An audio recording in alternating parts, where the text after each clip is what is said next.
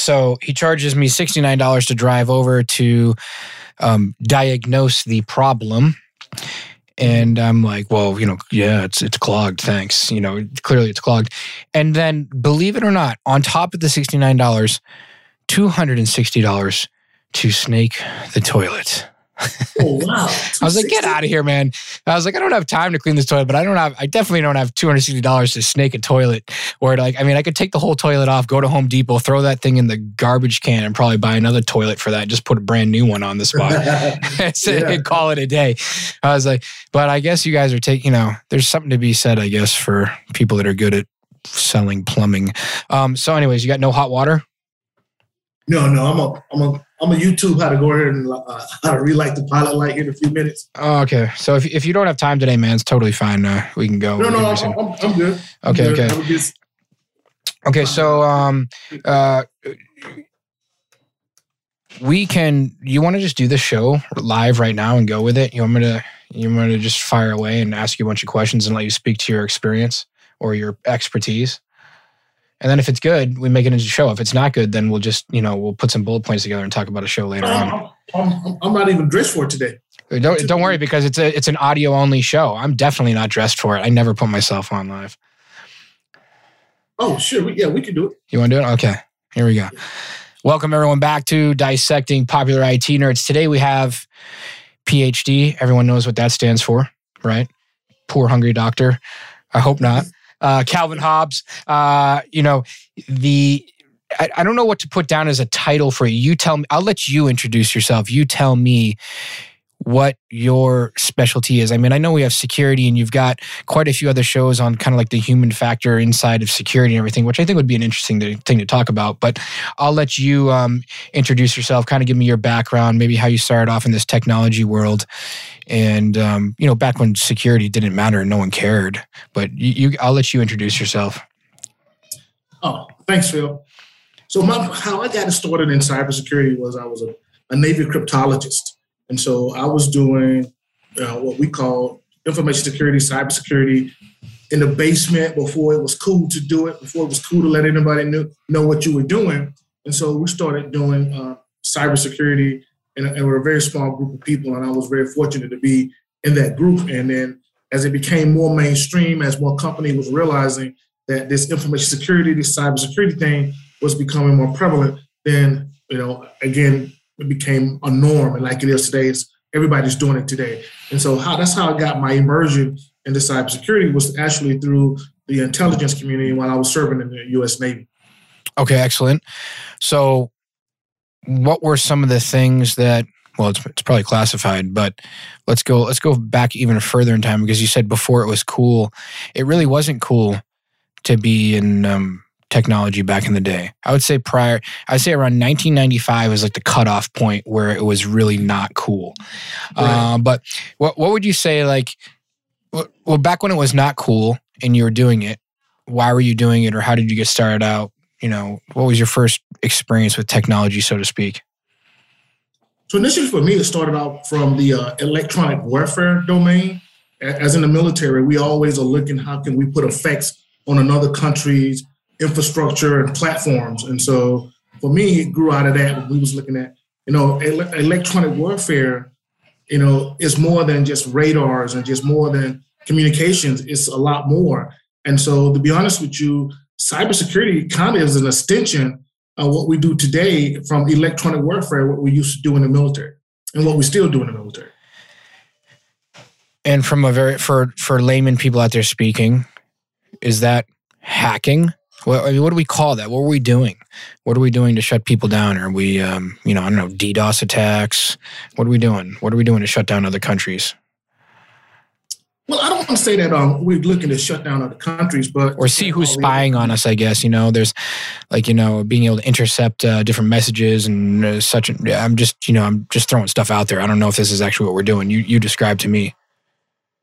So when I worked with the U.S. intelligence community, we was looking at developing what we would call a holistic approach to cybersecurity. I can't really get into details to that, but it was meaning that we was preparing a military capability that will ensure that the U.S. National security interests, as well as our allies, we were able to conduct those at a very high level just like we would conduct aviation warfare, air warfare, surface warfare, and submarine warfare. Okay. And how'd you get stuck in that or choose to be in that? So I was working in an organization, and we was doing it, like I said earlier, we were doing electronic warfare. And then all of a sudden, this capabilities started growing as we shifted from our analog platforms to more of an IP-based platform.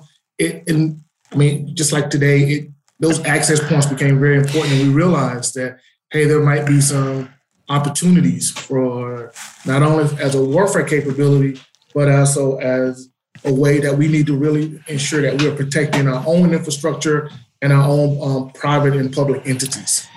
I guess just to be clear, did you always know you wanted to do this?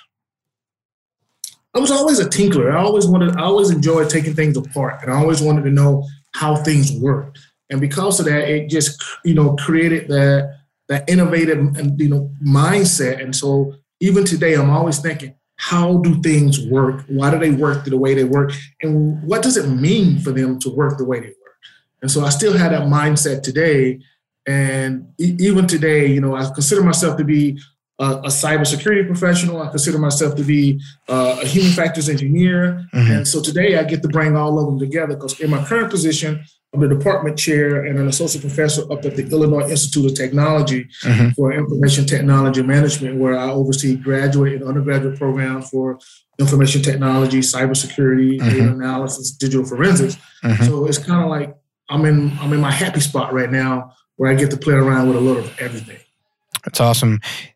It's, I would imagine, a daunting, maybe overwhelming feeling and place to be as a younger person in the wanting to get started in the technology space, potentially picking security and knowing where to begin isn't that hard, but knowing where to go and how to apply yourself and get in the door and make your mark could be very difficult, I would imagine. And as someone who's had experience and made a difference in other organizations, what advice would you give to somebody? You talk a lot about, the human factors of burnout or human factors just in general in security. What are some of the things that we could offer up to people out there, maybe in the work world with degrees, with certifications? Maybe they went through school and now they're, what do I have to offer that not everyone else with my same degrees and everything else has to offer? What can we give them? How can they make an impact in the real world? Kind of some of that knowledge that might not actually get taught in school. What would you say are some of those things that they can go in and ask, questions they can ask in an organization, or things that they can look for that would make a difference for them? Is that a clear question? Is that too in depth? Yeah, it's a lot, but let me unpack it. You mentioned a word there, apply, right? And so in our program field, we realized there's a lot of people graduating with degrees in cybersecurity, IT, information security, digital forensics, and these people are sitting on the sidelines not being able to play because companies are, just not hiring them because they like the experience. What we're doing in Illinois Tech, we made our programs extremely applied-based. What does that mean? That means they spend a lot of time in the labs with hands-on experience. This program is a really a technical program that requires some really advanced level skills because we don't want our students sitting on the sideline. We want to teach them to do what they're going to be doing, what they came to school to do. Mm-hmm. Yes. The second thing is that there's nowadays with the internet, there's so many free resources out there. Even for me, I'll be honest with you, I'm pretty old at this point, but I still love to just learn different program languages. I use free resources. I get books. I learn things. I try to look at some of the different languages and how they apply today, and it helps keep me fresh. And I encourage everybody who's really interested in cyber, who's there, to be the same. Look. Go out and leverage some of these free resources. Go out and look how you can become better at what you do. Build your own personal labs. Build your own portfolios on everything that you're doing. and be able to demonstrate those skills to future employees, to employers, because that's so important. Explain that your own personal labs thing, please. Because I've never heard someone say that before. Build your own personal labs. I want to hear that. I want to know what you mean. So I'll be honest with you. I don't have a personal lab built now because I've only been in Chicago about 6 months. But when I was in Maryland, I had some old laptops sitting around, and I just keep hearing, people kept talking about Linux and all these different things. And I said, I'm going to try this out. So I took Linux and I installed Linux operating system on my device, and then I started on a couple more devices, and I connected all these devices together. So I essentially built my own personal lab, and then I was running all kind of tests and all kind of operations and doing things to these systems that I basically refurbished with Linux, and it just gave me a better perspective of how things really work. Even though I had significant experience in doing this, it's still good to do it over again and over again because it helps make you more proficient. And that's the thing about it. You could build your own personal network, and you can even make it virtual. You can have, the old Linux machines that I talked about and just gain so much more experience. And then on top of that, there's a ton of YouTube videos of cybersecurity professionals and cybersecurity engineers just showing you how the different tools work and how to employ them and how to get good use out of them. And so it's so much that people can learn today. And I think, we got to take advantage of that. And real quick, the third thing here is we have got to understand that there is no such thing as people having all the skills that you want them to have when you're trying to hire them. We need to start hiring people on their abilities, and we need to start hiring them on what they can do and how we can project how that person is going to be able to fit into our organization. There is nobody that's 100% ready round for every organization. It doesn't exist. That's a good point. Maybe give me a little more detail on that. In other words, what you're saying is hire someone that has the ability or demonstrable ability to have, I don't know if creative mindset's the right mindset, flexibility, ability, trust factor. In other words, they're smart, they have character. And when I say trust, I mean you trust their level of intelligence, I guess, to so-called build the lab, but it's not really the lab, but it's really build the security solution that is needed for that individual unique business. In other words, you're never going to find someone that's already fully prepared and built around your business. Is that correct? Yeah, I find that to be the case. I found that a lot of these individuals who are looking to get into cybersecurity, they have the degrees, they have the certifications. And my thing, I tell people, let's not put certifications against cybersecurity degrees because we have so many job vacancies. We need everybody and some. Really? So they're showing the initiative to get a certification or to get a degree. Guess what? They're showing they show that they have the aptitude to be a part of the cybersecurity field. And so we need to look at ways to get these people into the seat so they can do the jobs and stop trying to find the perfect candidate. The perfect candidate is somebody who's shown the aptitude, who have the intelligence, and who have the drive to do the job. So you said there's a lot of job vacancies. I kind of had this perception that maybe there wasn't in the security field. I kind of had this perception that there's like the mass,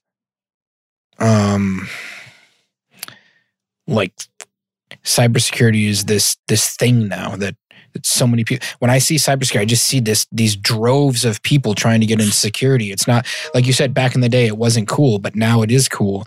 And there's droves of people wanting to get into this. And I didn't know that there was so many job vacancies. Like, where are we getting that? Is there? I mean, where is that coming from? Where's that information coming from? It's always been there, Phil. I mean, even for the last 3 years, when I first started tracking this, about 2 or 3 years ago, at the time, there was at least 300,000 job vacancies in the United States and about 1.5 million, job vacancies globally. And so the jobs I worked in government and I worked in the corporate sector, and I can tell you that there were shortages, and you felt that shortage every day because you're trying to do so much with so less. back to the labs thing, because I find this fascinating, and I think it could be maybe a way to stand out from the rest of the crowd. Someone trying to find a job in security or grow a position in security, or maybe, grow inside or externally into a different company. Would you suggest, would it not be a bad idea to make a lab that kind of mimics the industry or job that you would want to get into, so that you could demonstrate some level of understanding success prior to even going in for a job interview or applying in a company? Absolutely. I used to sit on several hiring boards, and one of the things that, just asking, the candidate, what are some things you do in your free time? And I was really amazed at how many of them were they had their own labs. They were writing applications on their own. They were doing things above and beyond to not only to enhance their skills to be employable, but also to venture out more into the field, because cybersecurity is a huge domain and it's only getting bigger, right? And so my thing is, when you show that you have the tenacity to learn and that you're really passionate about the field, that's a plus for me. Because the one thing about it is, most of us know it, when we think about cybersecurity, it's not what we see on TV. It's not the cool stuff they show on TV, all the code happening really fast. It's a lot of more monotonous work. And, we have to be honest about that and let people know. And so by people, developing their own labs and building applications and just going out and testing different tools on their own virtual networks, they see that, this is not the kind of work things that I see happening on TV, but this is something that really has my interest and I want to pursue. I guess you could also do some penetration testing on the organization you want to get a job at. I remember Jeremiah Grossman's now the CEO at Bit Discovery, but he got his job at Yahoo back in the day in 1999. He got his job by basically hacking into them and saying, "Hey, by the way, I just want to let you know I found this weakness in." I think he hacked into some email account, or I can't remember what it is. He basically found hacked his own account, found his own weakness, and then sent him anonymously, "Hey, I just want to let you know that this exists," because he sent it anonymously because he's probably "Hey, you broke into our account." And then we understand that you want to remain anonymous, but we want to send you a T-shirt and some stuff as a way of saying thank you. Can we know who you are? And then he ended up getting hired as the information security officer for Yahoo. So. I don't know. I'm just, saying "Hey, by the way, I found a complete weakness and breach in your security. Here it is. Maybe you can give me a job." Sounds like might be a nice tactic. Yeah, I'll be honest. I can't say to go out and just hack somebody, but I would say if you're really savvy, you got really good skills, be a part of the bug bounty program, right? Because what's this? Wait, say that again. I would never tell anyone to go out and hack somebody, but I would tell them if you're really savvy and you got really strong skills, go out and join the bug bounty program, where companies pay you money to find weaknesses in their code, weaknesses in some of their infrastructure. Because that's how. What is it? The bug bounty? Wait, how do we spell that? What is it called again? It's BUG. Yep. BOUNTY. Bug bounty. Okay, that's what I thought it was. Right. Bug bounty program. Never heard of that. Right. I'm pretty stuck in networking and IT. I don't do too much security, so forgive me. Bug bounty program. Okay. It's a great idea.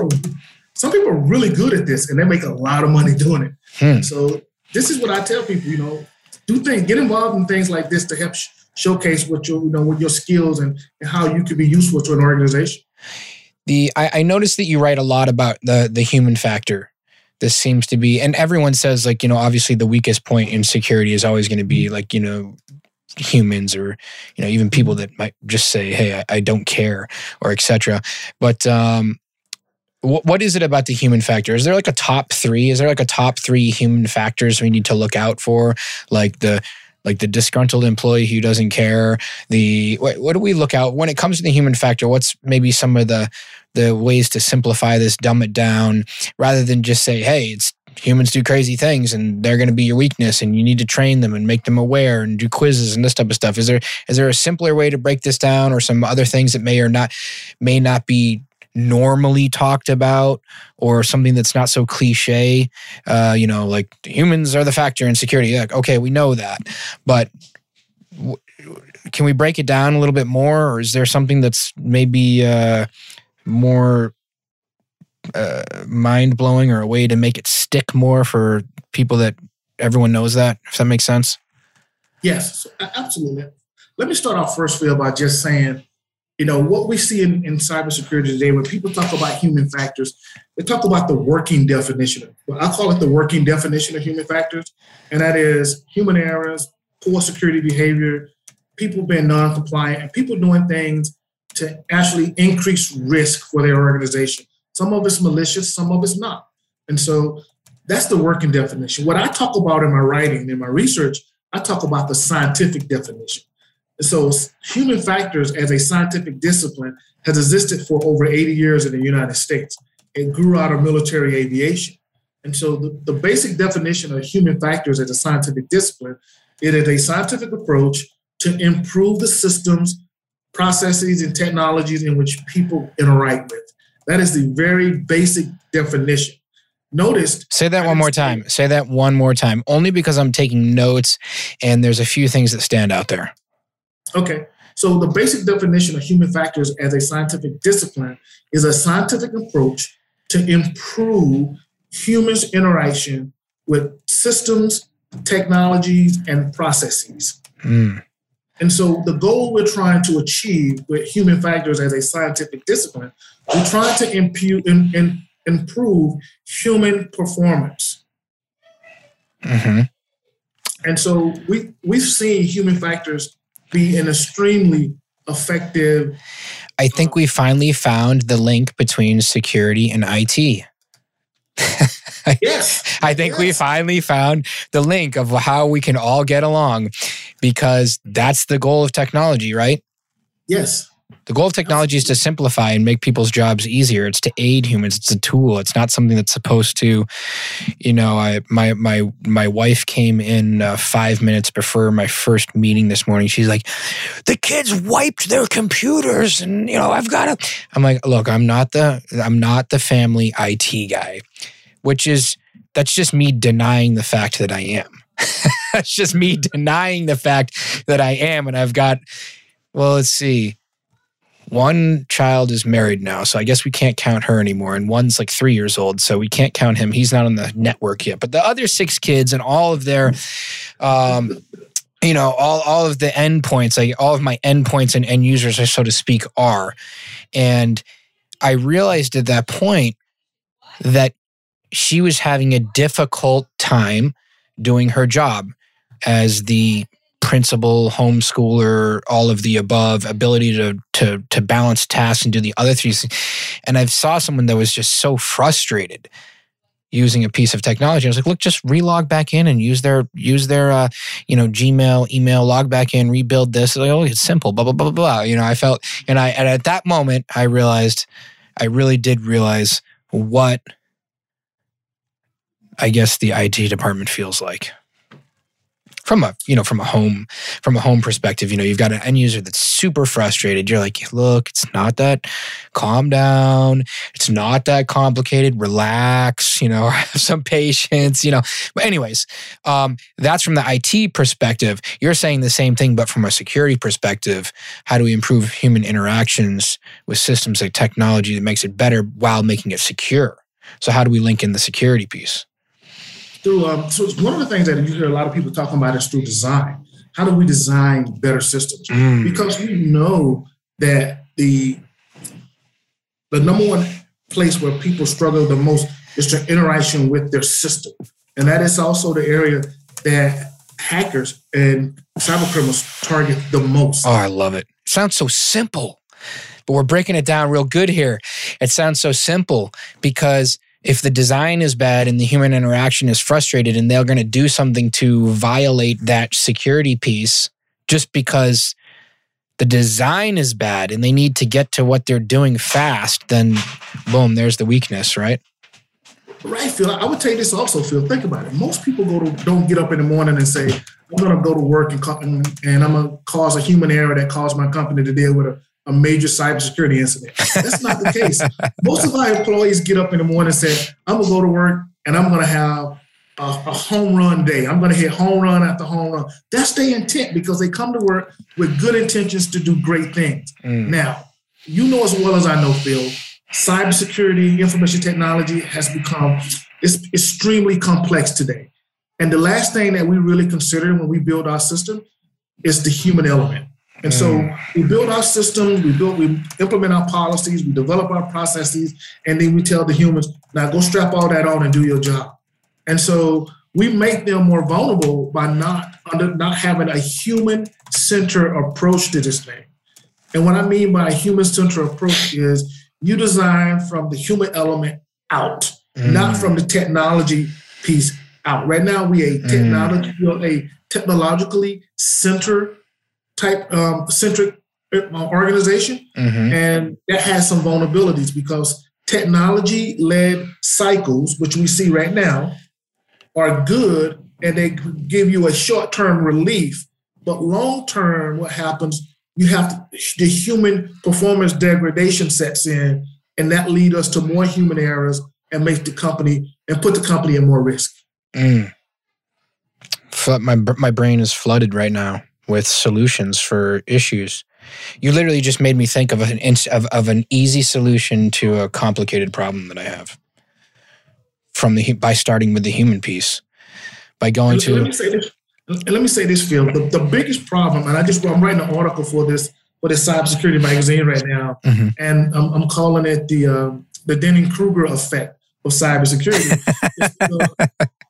You know exactly where I'm going with this. We have senior leaders who are in key positions who think they know more about the human factor than they really let on. Because remember, I gave you the working definition of human factor.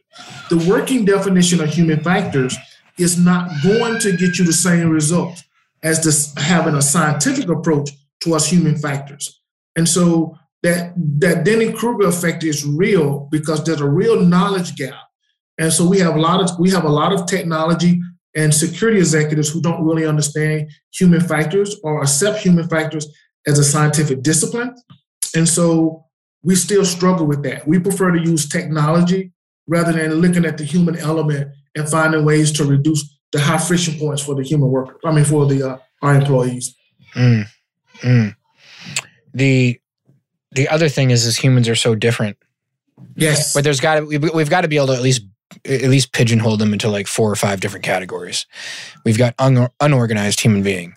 We've got someone like me with a million things all over their desktop, and I don't know, where are we at today?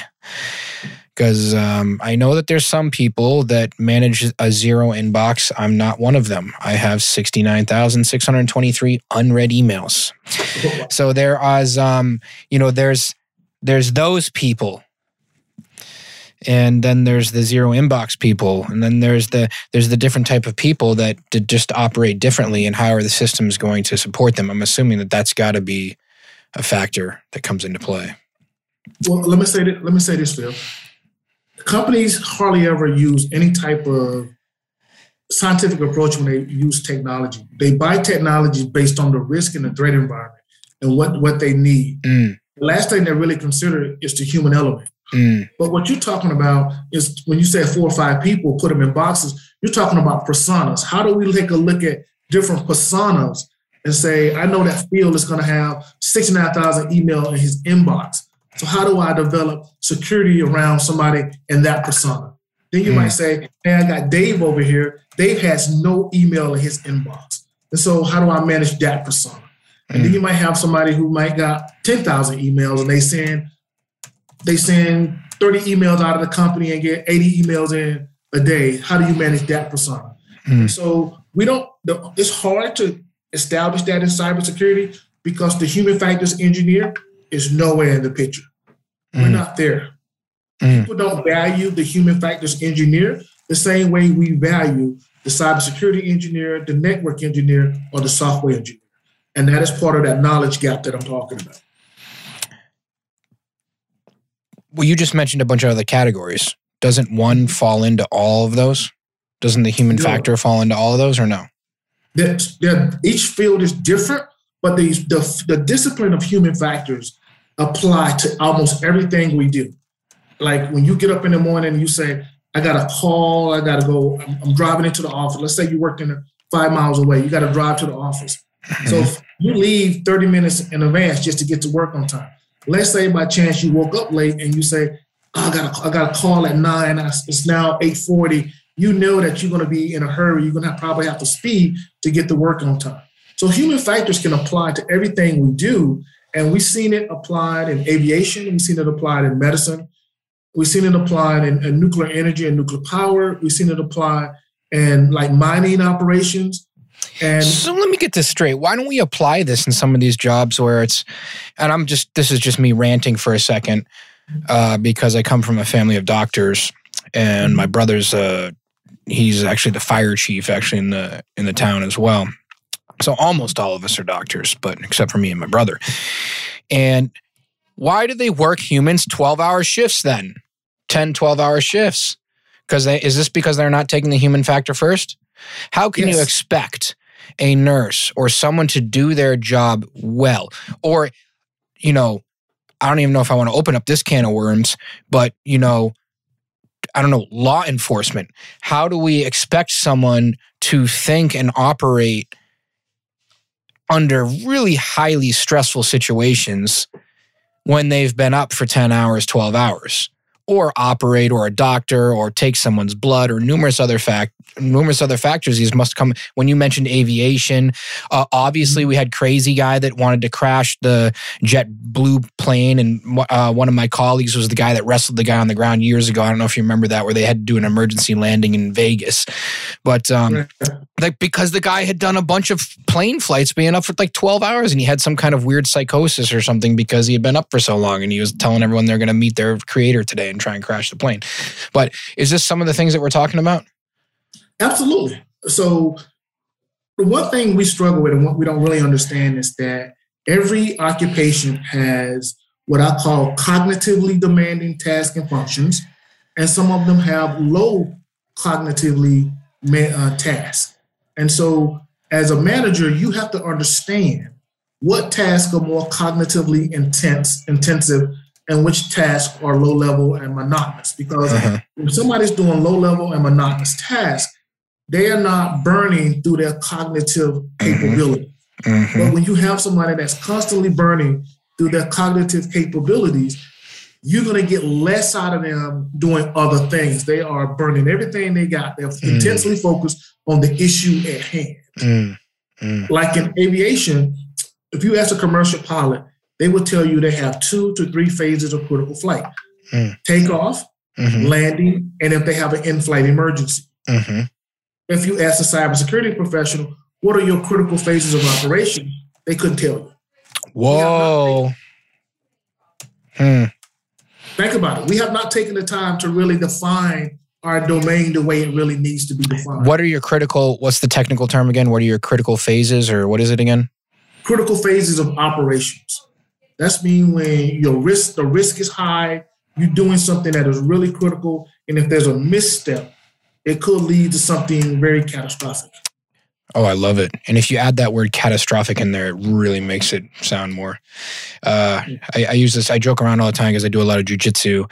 And if anyone knows anything about jujitsu or the UFC or anything, they're going to know who John Danaher is. And he's this kind of Australian accent guy, right? And he could be teaching a very, very simple thing that you would learn in any other class, and your teacher would just describe it normally and you'd be fine. But when he describes it, he would say, now, if you put your arm here, this could happen. It would be catastrophic.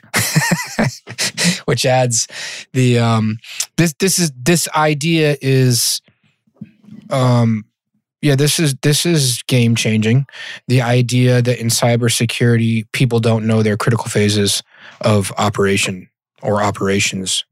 That's where their risk is high versus low, not really just kind of coming in and so you're saying people just kind of come in and they batch everything into one kind of category called security, and I'm just doing my job? I will be honest. I think what it is, Phil, is that we don't really understand the human domain the way we think we do. Because remember, like I said earlier, when we try to understand the human element, the human behavior, we don't have the right people in the room. I call it the the bus mechanic repairing the airplane engine analogy, right? So you can't take a software engineer, a computer scientist, or an information security analyst and say, talk to me about, how to reduce the high friction points of human behavior, how to redesign our system. They haven't had the training to do it. It's almost like we need another job title and a whole nother person in the industry.